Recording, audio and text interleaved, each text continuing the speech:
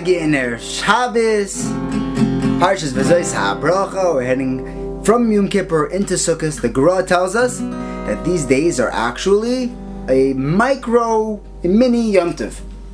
It's 3 days where, Shloshim Yom Kodem HaChag, but there's so many Chagim to start learning about. We didn't really get a chance to, put in the whole Sukkot's preparation. Daf Yomi did Sukkah recently.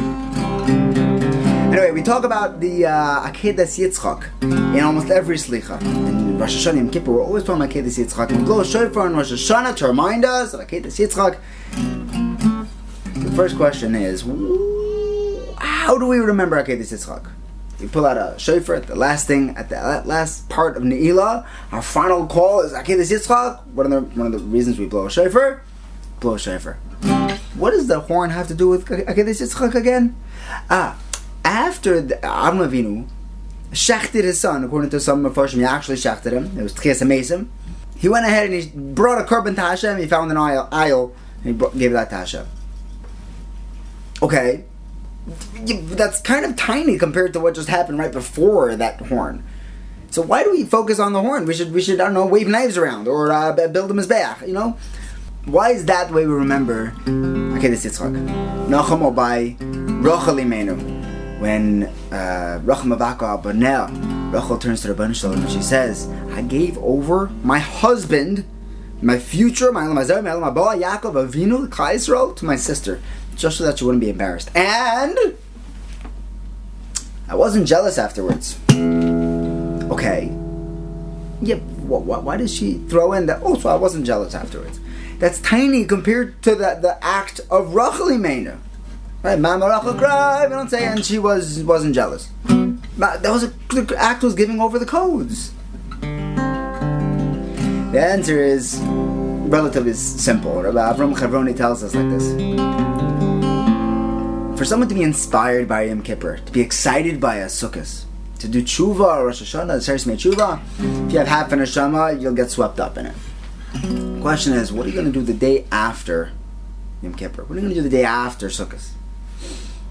What's that going to look like? Are you going to take that inspiration and stand with it? Are you going to carry it along with you? Or you're going to enjoy the splash, enjoy the enlightenment, enjoy the inspiration, and okay, back to where I was, right before. Can't let that happen. The verb about Yaakov, about Akedas Yitzchak, was that after Avram Avinu did this huge nisayon, he brought a korban to Hashem. He kept going higher. In fact, some Mepharshim say that the 10th nisayon was actually Ephron.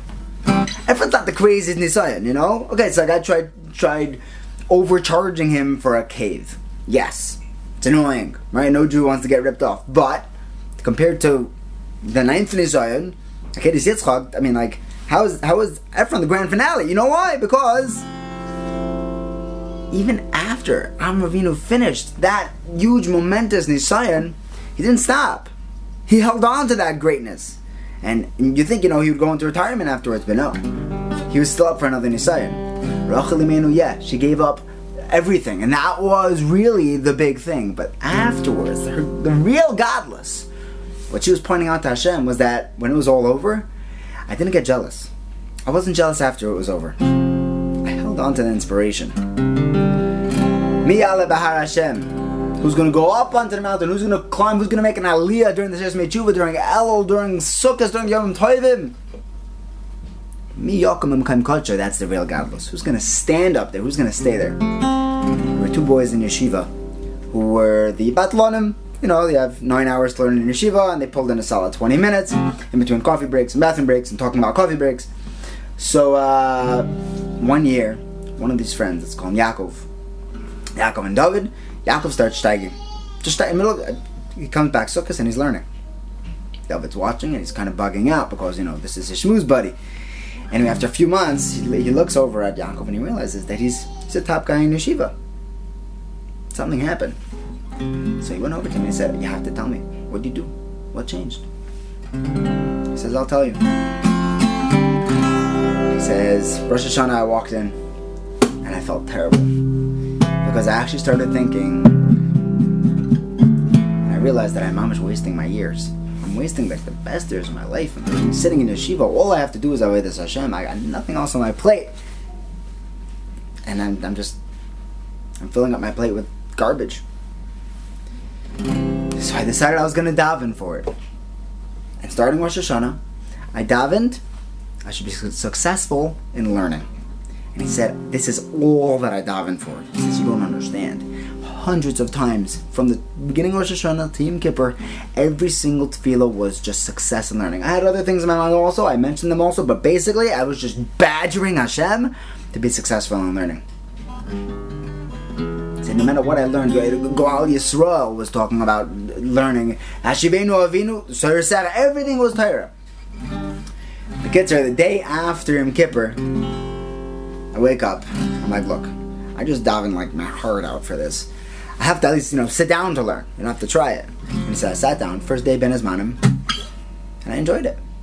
So like, I'm not, you know me, I'm not the type of guy to sit and learn Ben Azmanim, but I pulled in a solid half hour, and I was learning. Okay. And he said, I spent my Ben Azmanim pulling in these little half hours here and there whenever I had time. I opened up a sefer. And he said, I came back to Shiva after Sukkot, and I was just excited that I didn't waste a month of my life. I actually learned over Ben Azmanim. And that excited me, and I started learning. And when I sat down, just things started making sense.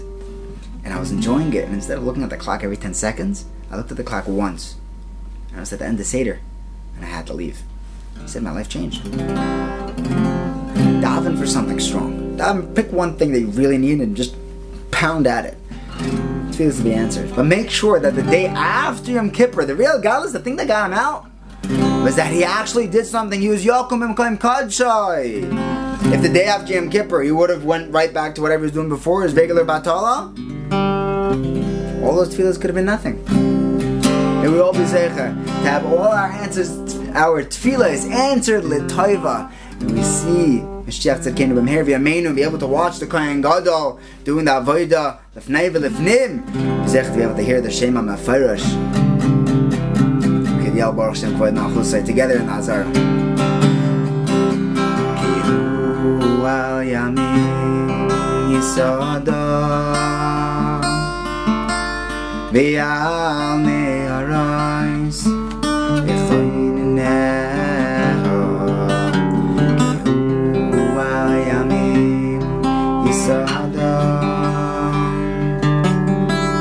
ve'al